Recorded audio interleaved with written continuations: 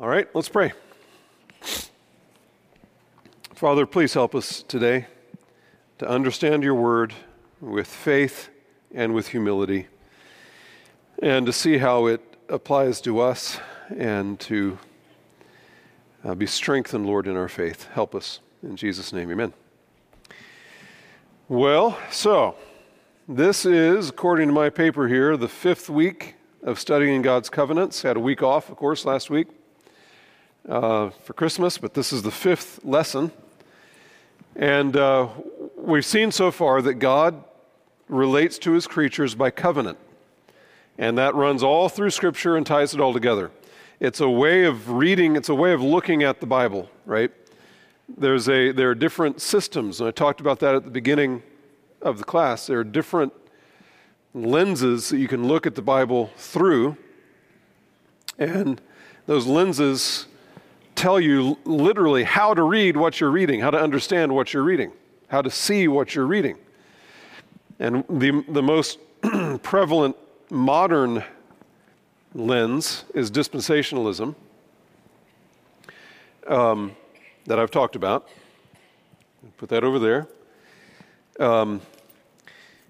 The lens that I believe is a more biblical lens, comes out of the Bible itself, is what we're studying. It's covenant theology. So God works throughout history in his dealings with mankind, actually all of creation, and actually, as we'll see in a couple weeks, within the Trinity itself, within the God the Father, Son, and Holy Spirit, he's working. His normal way of relating is by covenant. And so we've looked at what I've called the universal covenant, God's covenant with all of creation, just because it's creation. We've looked at, for the last couple of weeks, at the early chapters of Genesis and God's covenant with Adam in the Garden of Eden. And remember that different theologians will call this different things, and it's confusing. Some will call this the covenant of creation. God's covenant with Adam, they call it the covenant of creation. Much more commonly is the covenant of works, but that's a little bit confusing, and we'll talk about why later.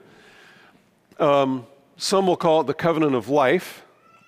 Some will call it both of those, depending on what you're reading, and that's even more confusing. Or you can just say the Adamic covenant, which is just another way of saying God's covenant with Adam, all right? So for now, that's what I'm going to call it, God's covenant with Adam. You can pull all these different kinds of labels because it's kind of looking at it from a different angle, but that's what we're talking about. And God made a covenant with Adam. And when whatever we call that covenant, we can think about God's covenant with Adam according to two aspects. We talked about this last week. The general aspects and the focal aspect. The general aspects are the broader duties of man to his creator. That's what we talked about last week. You know what I'm saying, 2 weeks ago. The focal aspect is the specific duty of Adam himself in his peculiar role, I could say, as the representative or head of this covenant. All right? So there's the kind of the broad, general aspects, and then the focal aspect. So what are the general aspects? This is what we talked about last time. Fruitful marriage, faithful labor, and restful Sabbath. What's the other term for those things? There's a term that theologians use, that we use to describe those three aspects of this covenant with Adam. Creation, close. Creation ordinances, all right? You could call it the creation mandate. The term I used was the creation ordinances. So these are things that are ordained by God, right? That are wrapped into the creation before the fall, and you can't pull them out without like having the whole thing fall to bits. We're trying real hard. And of course, a culture will fall to bits if you pull these things out. Look around, okay? fruitful marriage, faithful labor, restful Sabbath. He built them into the creation. They're embedded into the structure of creation itself. And as long as this world exists in its current form, right, these duties and ordinances are binding on all men and women everywhere. That doesn't mean every man or woman has to get married and have children. I mean, but generally, these duties are binding on mankind. And they are certainly not removed in the new covenant, right? They are not removed because of the work of Christ. And we'll talk about that when we get to the work of Christ, the new covenant. Now, the other thing is they're certainly not the result of sin. These existed in the creation before Adam fell into sin, right? These are some of the things that God declared to be very good. Before sin came in, these existed, and they set the whole shape of creation and mankind's place in creation from the beginning. When everyone and everything in the physical realm is living in harmony with God, these things are here. And that brings up an issue I should have explained more fully last time. We have seen that God made Adam to do what? Work, but his work is a function of what? Rule. God made Adam to rule in this physical realm. You remember in Colossians, where it talks about Jesus being the creator of everything. You remember this passage? It says, all things in heaven and on earth. Then what does it say? Visible and invisible, whether thrones or dominions or rulers or authorities. Might have gotten some of those wrong. Everything was made through him and for him, all right? So you see in that passage and many others like it, there are two realms that God made. The heavenly realm and the earthly realm, right? The visible and the invisible. And of course, Scripture deals mainly with the visible, because that's where we live, but tells us a lot about the invisible. Christ created both of them, and there are creatures populating both of them, and there are those who are given tasks to do in both of them.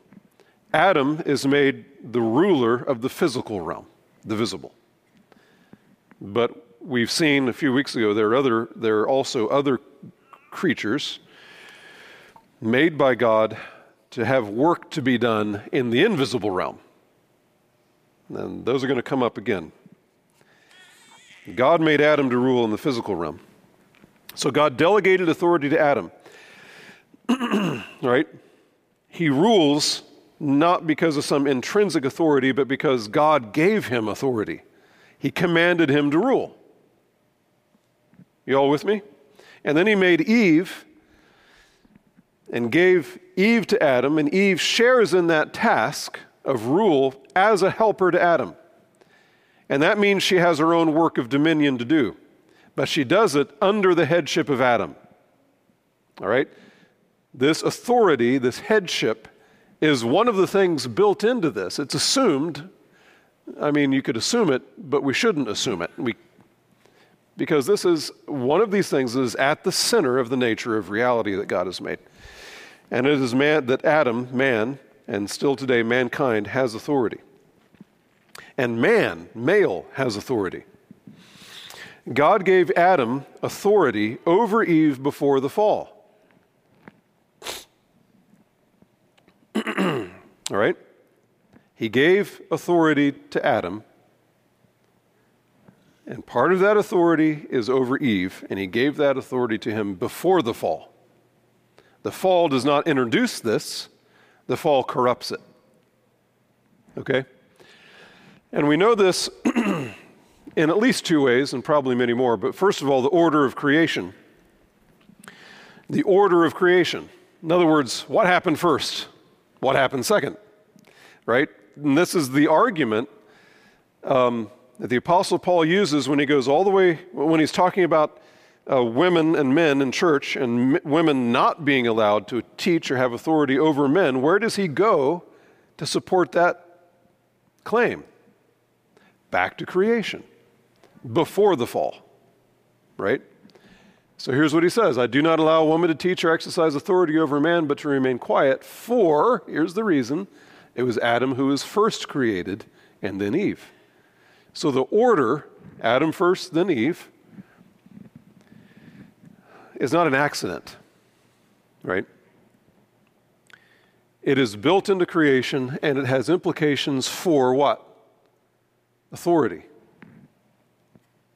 So because Adam was made first and then Eve, Eve is not to exercise authority over Adam. Okay? It's built into the nature of reality. Here's another one. 1 Corinthians 11. For a man ought not to have his head covered. This is speaking in worship. For a man ought not to have his head covered, since he is the image and glory of God, but the woman is the glory of man. So God made Adam, and then Eve is derivative from Adam, right? For man does not originate from woman, but woman from man. For indeed, man was not created for the woman's sake, but woman for the man's sake. So the order has all kinds of significance, right? In terms of purpose, in terms of authority, in terms of relationship. Therefore, the woman ought to have a symbol of authority on her head because of the angels. We'll actually talk about that in a few weeks, oddly enough. All right? So the order of creation, God gives authority over Eve before the fall, built into the creation, simply by who got created first, and then who was derivative. Adam first, then Eve. And then secondly, you see this built-in authority of Adam over Eve before the fall in the fact that Adam named woman. I talked about that a week or two ago, in passing, really. So Genesis 2:22, the Lord God fashioned into a woman the rib which he had taken from the man. So there's the order of creation, right? Adam first, then Eve. Not Adam for Eve, but Eve for Adam. And he brought her to the man, and the man said, this is now bone of my bones and flesh of my flesh. She shall be called woman because she was taken out of man. If you remember from Genesis 2, that is right after God did this, right after he gave Adam the task of what? Do you remember? Naming all the animals. That was the first act, you could say, recorded of Adam's rule. He brought the animals to Adam and he named them. That is a function of authority. That's why I remember last week, whatever that was, last week, when we looked at the passage in the sermon about Zacharias and naming John. Remember all that? That's just wrapped into the way things are. Okay? And so Adam names Eve. She shall be called woman. And that is in itself an act of authority. Okay? You all with me? Now, these general aspects of God's covenant with Adam are positive commands, right? You go back to that list. There we are. These are positive commands. These are things that Adam and Eve must do positively, right? Things that they must do. They're part of the covenant, but they're positive commands. Adam would not have fulfilled the duties of this covenant if he decided not to be fruitful and multiply. If he decided not to work. If he decided not to rule, right? If he decided not to keep the Sabbath and rest, that one day out of 7. These mundane, everyday kind of duties were part of this covenant. And if you think about it, this kind of covers everything. you know? I mean, everything that we do, one way or another, fits in that framework. This is talking about just all of life. So God's covenant with Adam covered all of life.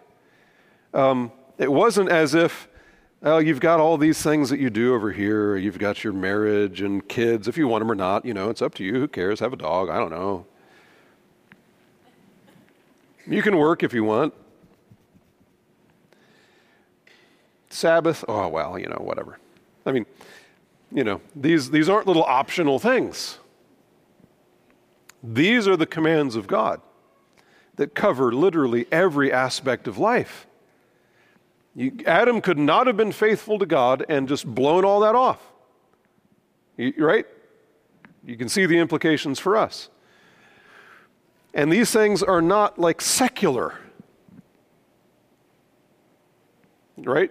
Secular is a term we use these days to kind of think about things that aren't religious. And a lot of Christians will say that most of life actually is not religious. It's secular, you know. As soon as we're done today, the rest of your life essentially is secular. That's what people say. Christians, Reformed Christians. It's wrong. All of life is under the authority and command of God. All right? So it's not like secular, and there's one thing that's sacred. No, it's all sacred. But there's a second aspect to this covenant, the focal aspect of God's covenant with Adam. The focal aspect is the specific duty of Adam himself in his particular and special role as a representative, as the representative or head of this covenant. It applies to Adam specifically in his unique role as the covenant head of the whole human race. It is a duty that we cannot perform. It applied specifically to him, Adam, the first man, right? What is that particular duty that God lays on Adam? It's a negative, isn't it? So this is Genesis 2, 16 and 17. The Lord God commanded the man, saying, "From any tree of the garden you may freely eat, but from the tree of the knowledge of good and evil you shall not eat, for in the day that you eat from it, you will surely die." And this is one of the reasons we know this is a covenant. As I've said, before, I think last time, there are the marks of a covenant here, and one of the marks of the covenant are duties. God comes, sovereignly administers. He's not bargaining with Adam. What do you want to do? What do you think, Adam? No. He imposes it on him. And there are duties, both positive and negative. And there's a threat of death if you fail. So that's the blood, remember? A covenant is a bond in blood, sovereignly administered. And so here's where the blood comes. The day that you eat of this, you will surely die. So that's the stipulation. That's the focal aspect of this covenant. So Adam is to live a fully integrated life of righteousness under the good and holy rule of God. He's to live as a real physical man in this real physical world. He is to love and lead and provide for his wife. He is to make fruitful love to her and raise up children. He is to faithfully work with the stuff that God has made. God made it in such a way that it can be worked with, right? Things can be done with it. He's to faithfully work and to fulfill God's calling in the physical realm. He is to enjoy the blessings that God has freely and generously given, and he's supposed to receive it with gratitude as good, and he's supposed to enjoy it. And he is to set aside one day in 7 to rest and to worship. And he is to do all of that under the mighty hand of God. God is the creator. He's the king. He's the Lord who deserves all of Adam's worship and gratitude and obedience. And the one negative stipulation of this covenant with Adam is, from the tree of the knowledge of good and evil you shall not eat, for in the day that you eat from it you will surely die. That's it. So what's the deal with this tree of knowledge and good and evil? What's the deal with that? Is this a fairy tale? No. We know from Genesis 2 that there were two special trees in the Garden of Eden. All right? Out of the ground the Lord God caused to grow every tree that is pleasing to the sight and good for food. The tree of life also is in the midst of the garden, and the tree of the knowledge of good and evil. So there are two trees that are different somehow from the other trees. Okay? But only one of these trees is forbidden to Adam, and the other is not. What he says, remember, from any tree of the garden you may eat freely, and that includes which tree? The tree of life. Now let's think about these two trees. Because we are modern men and women, we tend to think that there was nothing special about these two trees. I mean, there can't be anything special about these two trees. That's fairy tale stuff. You know, that's fantasy land stuff. There can't be anything special about them. We tend to think that these were just simply symbols, but that they had no special powers or properties in and of themselves. They're just another tree, and God calls it something special. You know, it's like this. You know, it's just something, you know, it's just bread. Nothing special about it. This is how we think, right? Now, they are certainly symbols in the sense that they signify important realities. But I don't think the Bible will let us think that they are just normal trees. All right? Now, we'll see in Genesis 3 that these trees actually conveyed something to those who ate their fruit. These trees actually conveyed something. I'll show you that in a minute. We'll really see it next week. So what is the point of this negative command? Why? Why did he put this tree here? And why is Adam not allowed to eat of it? What's the point of that? This one negative command seems arbitrary in a sense, okay? It seems arbitrary. Why that tree? Why am I not allowed to eat that? In other words, it's a command that tests Adam's commitment to the Lord God at a fundamental level. Do not do this because I said so. Period. It's just one thing. You can eat of everything else, including the tree of life, but of this one thing you may not eat. Just don't. There was nothing intrinsically evil about the tree of the knowledge of good and evil. Think about this. There's nothing intrinsically evil about the tree of the knowledge of good and evil. These days, you'll hear people who hate God and despise His word talk about this as if God is opposed to knowledge in general, right? You'll hear people, and they'll talk as if God commanded Adam not to eat of the tree of knowledge. Right, because God wants you ignorant. As if knowledge is somehow forbidden by God. You'll hear people talk about this all the time. Why would we have the Bible if that was... Yeah, well, the Bible's for ignorant people. So, knowledge is not forbidden.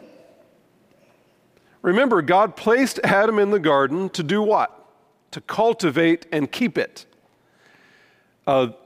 This takes knowledge, right? He gave Adam the mandate, is what we call this. We call it the cultural mandate, to fill the earth, be fruitful and multiply, fill the earth and subdue it. God gave Adam that work. He made Adam the ruler of the physical realm. He commanded him to rule over the earth. He gave Eve to help Adam in that task. And God made mankind to be a knowledge seeker. To be a knowledge seeker. He built the world in such a way that it is open to our pursuit of knowledge. He made us in such a way that we can figure things out. Right after all this happens, Genesis 1, 2, 3, I think it's probably Genesis 4, you have three men. I can't remember their names because I didn't plan to say this. But they're given, they're mentioned as men who figure things out. One of them figures out animal husbandry, right? Anyone remember his name? Come on, Janice. She's looking. What?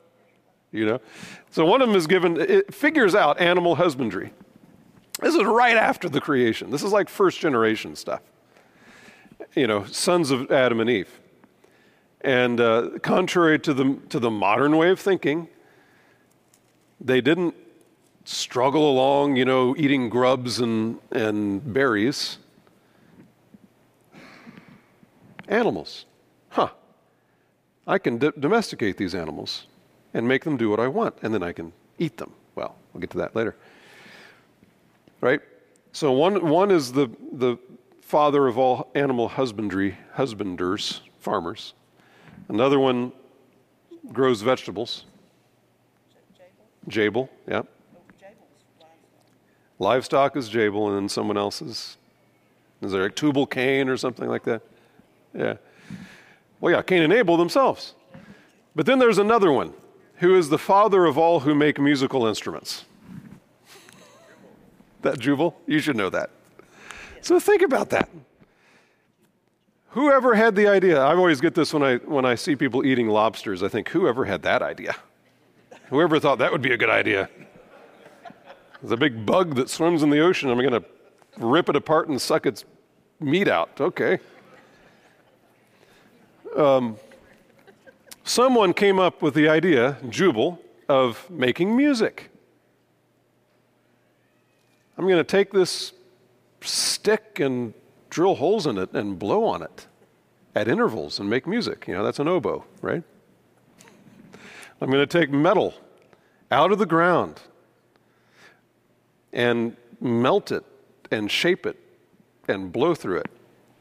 Or I'm going to take a cat and remove its guts and stretch them real tight and sheep intestines. You're just saying that because you like cats. Okay. God made the world for that kind of thing to happen. Does that make sense to you? He made us to interact with the world in such a way that kind of thing would happen. He made the world to be open to man's investigations and explorations and inquiries. If you are intentionally dull and disinterested in the world as God has made, the world that God has made, shame on you. You were made to be interested and curious. God made man to be curious and industrious and inventive as he carries out the task that God has given him. Fill the earth, subdue it, make it better. All right? What does that require? Knowledge. So no, God is not opposed to mankind having and increasing in knowledge.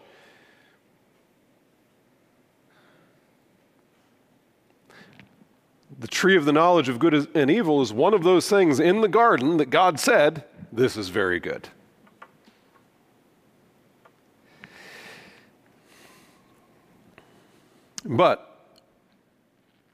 So this is the tree of the knowledge of good and evil. It's a tree that gives a certain kind of knowledge. But it's not a kind of knowledge, okay, that's wrong in and of itself to possess. So it's not that knowledge is bad. It's also not that the knowledge of good and evil is bad. Now, why do I say that? I say that because the knowledge of good and evil is portrayed in the rest of Scripture as a good thing to have, actually. All right? Where do we see that? Consider two passages, one from the Old Testament, one from the New, about the knowledge of good and evil. This is 1 Kings 3. This is Solomon talking to God. God comes to Solomon and says, ask me anything, I'll give it to you. Remember this? And he doesn't ask for riches. He doesn't ask for power. What does he ask for? Wisdom. And look at what he says. This is Solomon. Now, O Lord my God, you have made your servant king in place of my father David. Yet I am but a little child. I do not know how to go out or come in. Your servant is in the midst of your people, which you have chosen, a great people who are too many to be numbered or counted. So give your servant an understanding heart to judge your people, to discern between good and evil. For who is able to judge this great people of yours?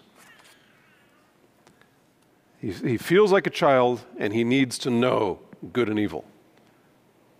Why? What is Solomon? He's king. He's a ruler. Here's one from the New Testament. Hebrews 5. Concerning him, this is at the end of this passage talking about Melchizedek from the Old Testament, right? So concerning him, we have much to say, and it is hard to explain, since you have become dull of hearing. So the reason it's hard to explain is not because it is hard to explain. The reason it's hard to explain is because his audience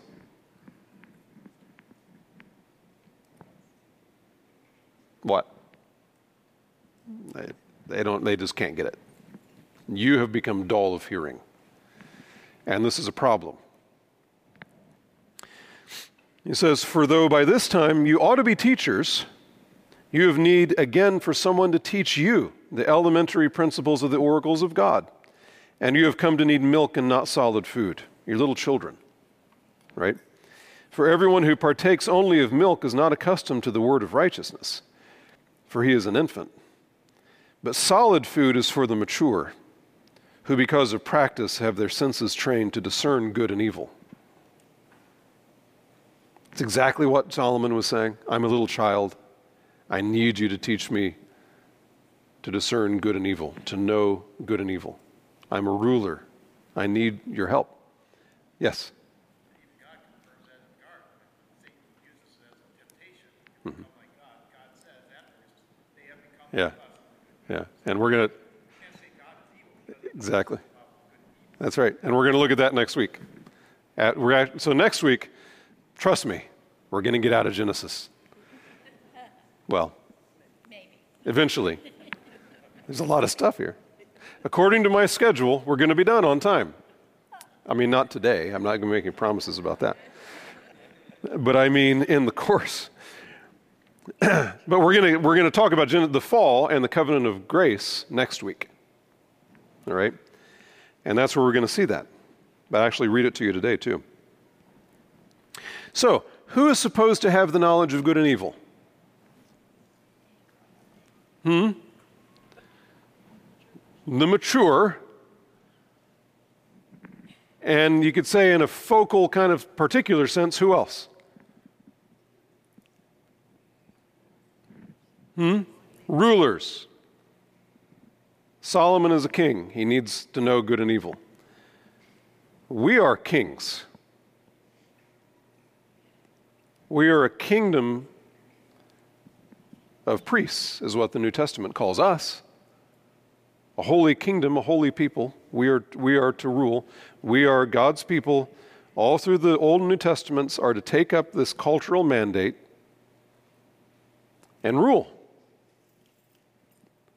Make judgments. To build cultures. We'll see this later, but the cultural mandate doesn't go away in the New Testament. It gets wedded to the Great Commission. All right, we'll talk about that later. And so the mature, the wise, specifically kings, those who rule, What was Adam? Adam was the king of the physical realm. God commanded him to rule and exercise dominion over the earth and everything on the earth. And God put a tree in the Garden of Eden that would somehow convey the knowledge of good and evil. Don't ask me to explain that. I don't know. But it's there. It would somehow convey the knowledge of good and evil, the very things that Adam needed to rule and to carry out his task. But God said, no, not yet. Not yet. Wait until I give it to you. In other words, it's a command that tests Adam's commitment to the Lord at a fundamental level. Do not do this, not because it's apparently and obviously and intrinsically evil. You know, it's not like full of poison. Don't do this. Why? Because I said so. Just because I said so. This is a test. Adam, you will refrain, or will you refrain, simply because I said so. Just because I said so. Not because it's obvious to you. Why? Because I said so. Will you live under my absolute authority, or will you try to be autonomous? What does autonomous mean? It's a law unto yourself. Adam, will you live under my rule, my law, or will you be a law unto yourself? How are we going to test that? I'm going to take something that is good in itself, and I'm going to tell you, you may not eat of this, not because it's bad, not because knowledge is bad, not because this fruit is somehow poison. It's good. It's very good, as a matter of fact. Actually, it's what you need to do your job, but not yet. Don't do it.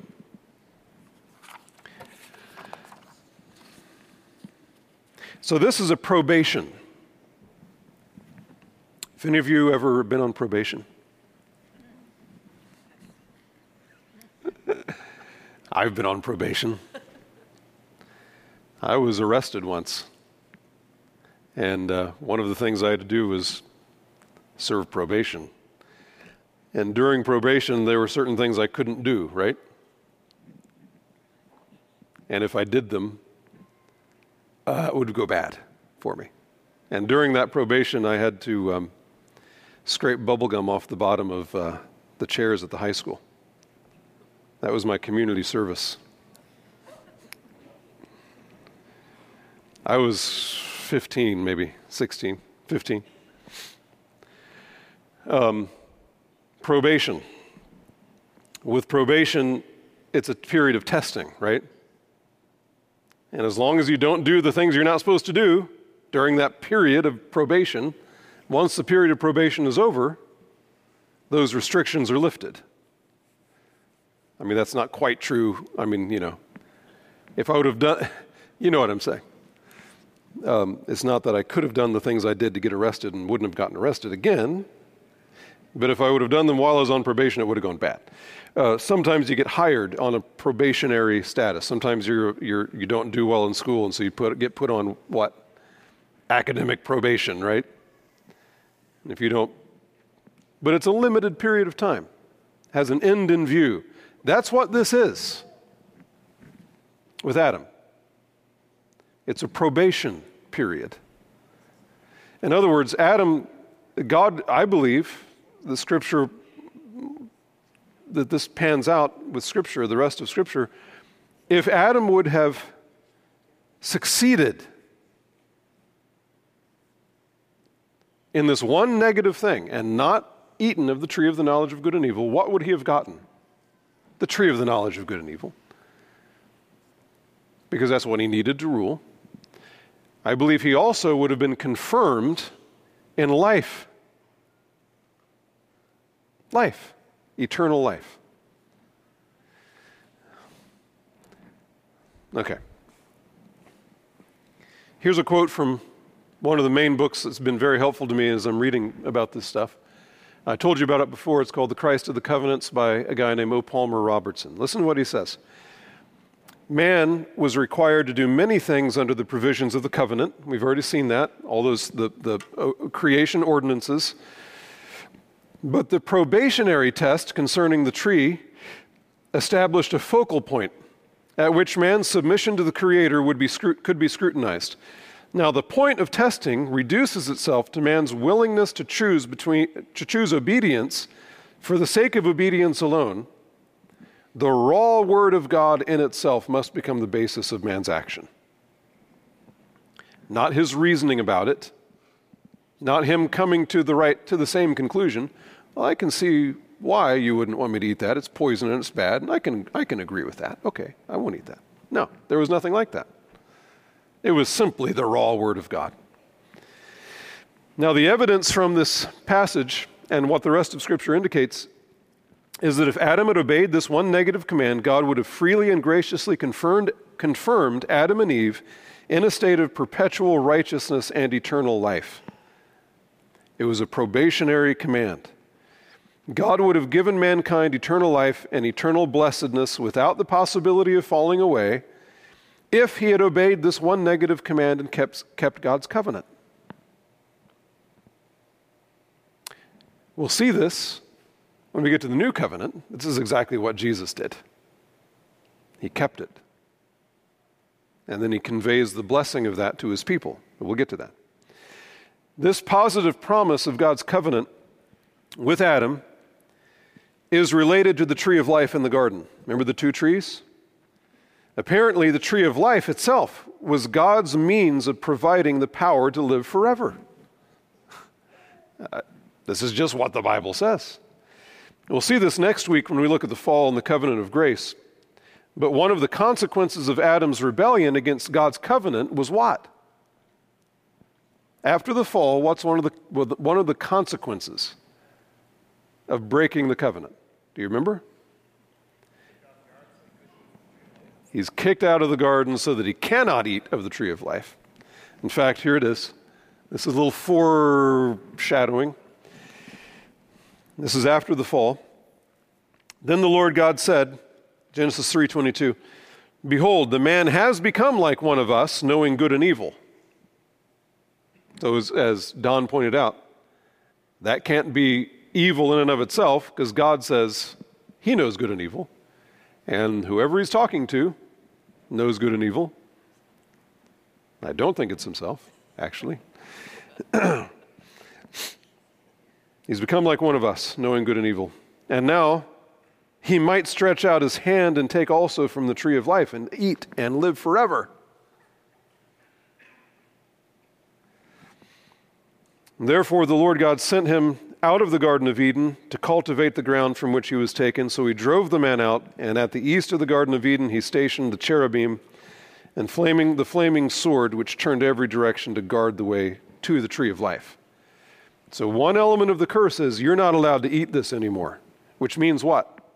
You're going to die. Yeah. More on all that next week, all right?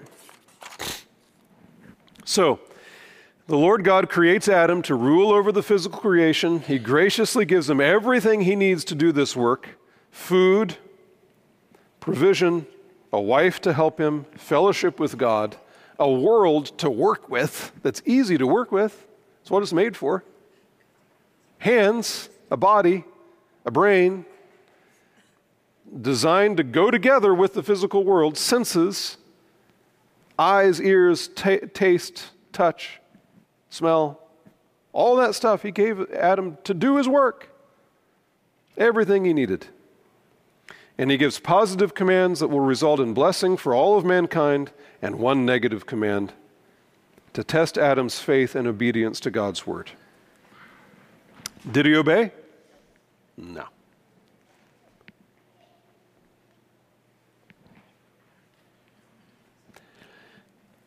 Tune in next week. All right, we do have to be done. Let's pray. Father, we thank you for your word. Thank you for how it makes us, helps us to make sense of who we are, what we are, where we are, what you've given us to do, what all of our problems are. the blessings you've given us, all of it. Your word makes sense of all of it. Help us to believe it. Help us not to be Adam and autonomous, a law unto ourselves. Please help us, we pray. Help us to be humble. We ask in Jesus' name, amen.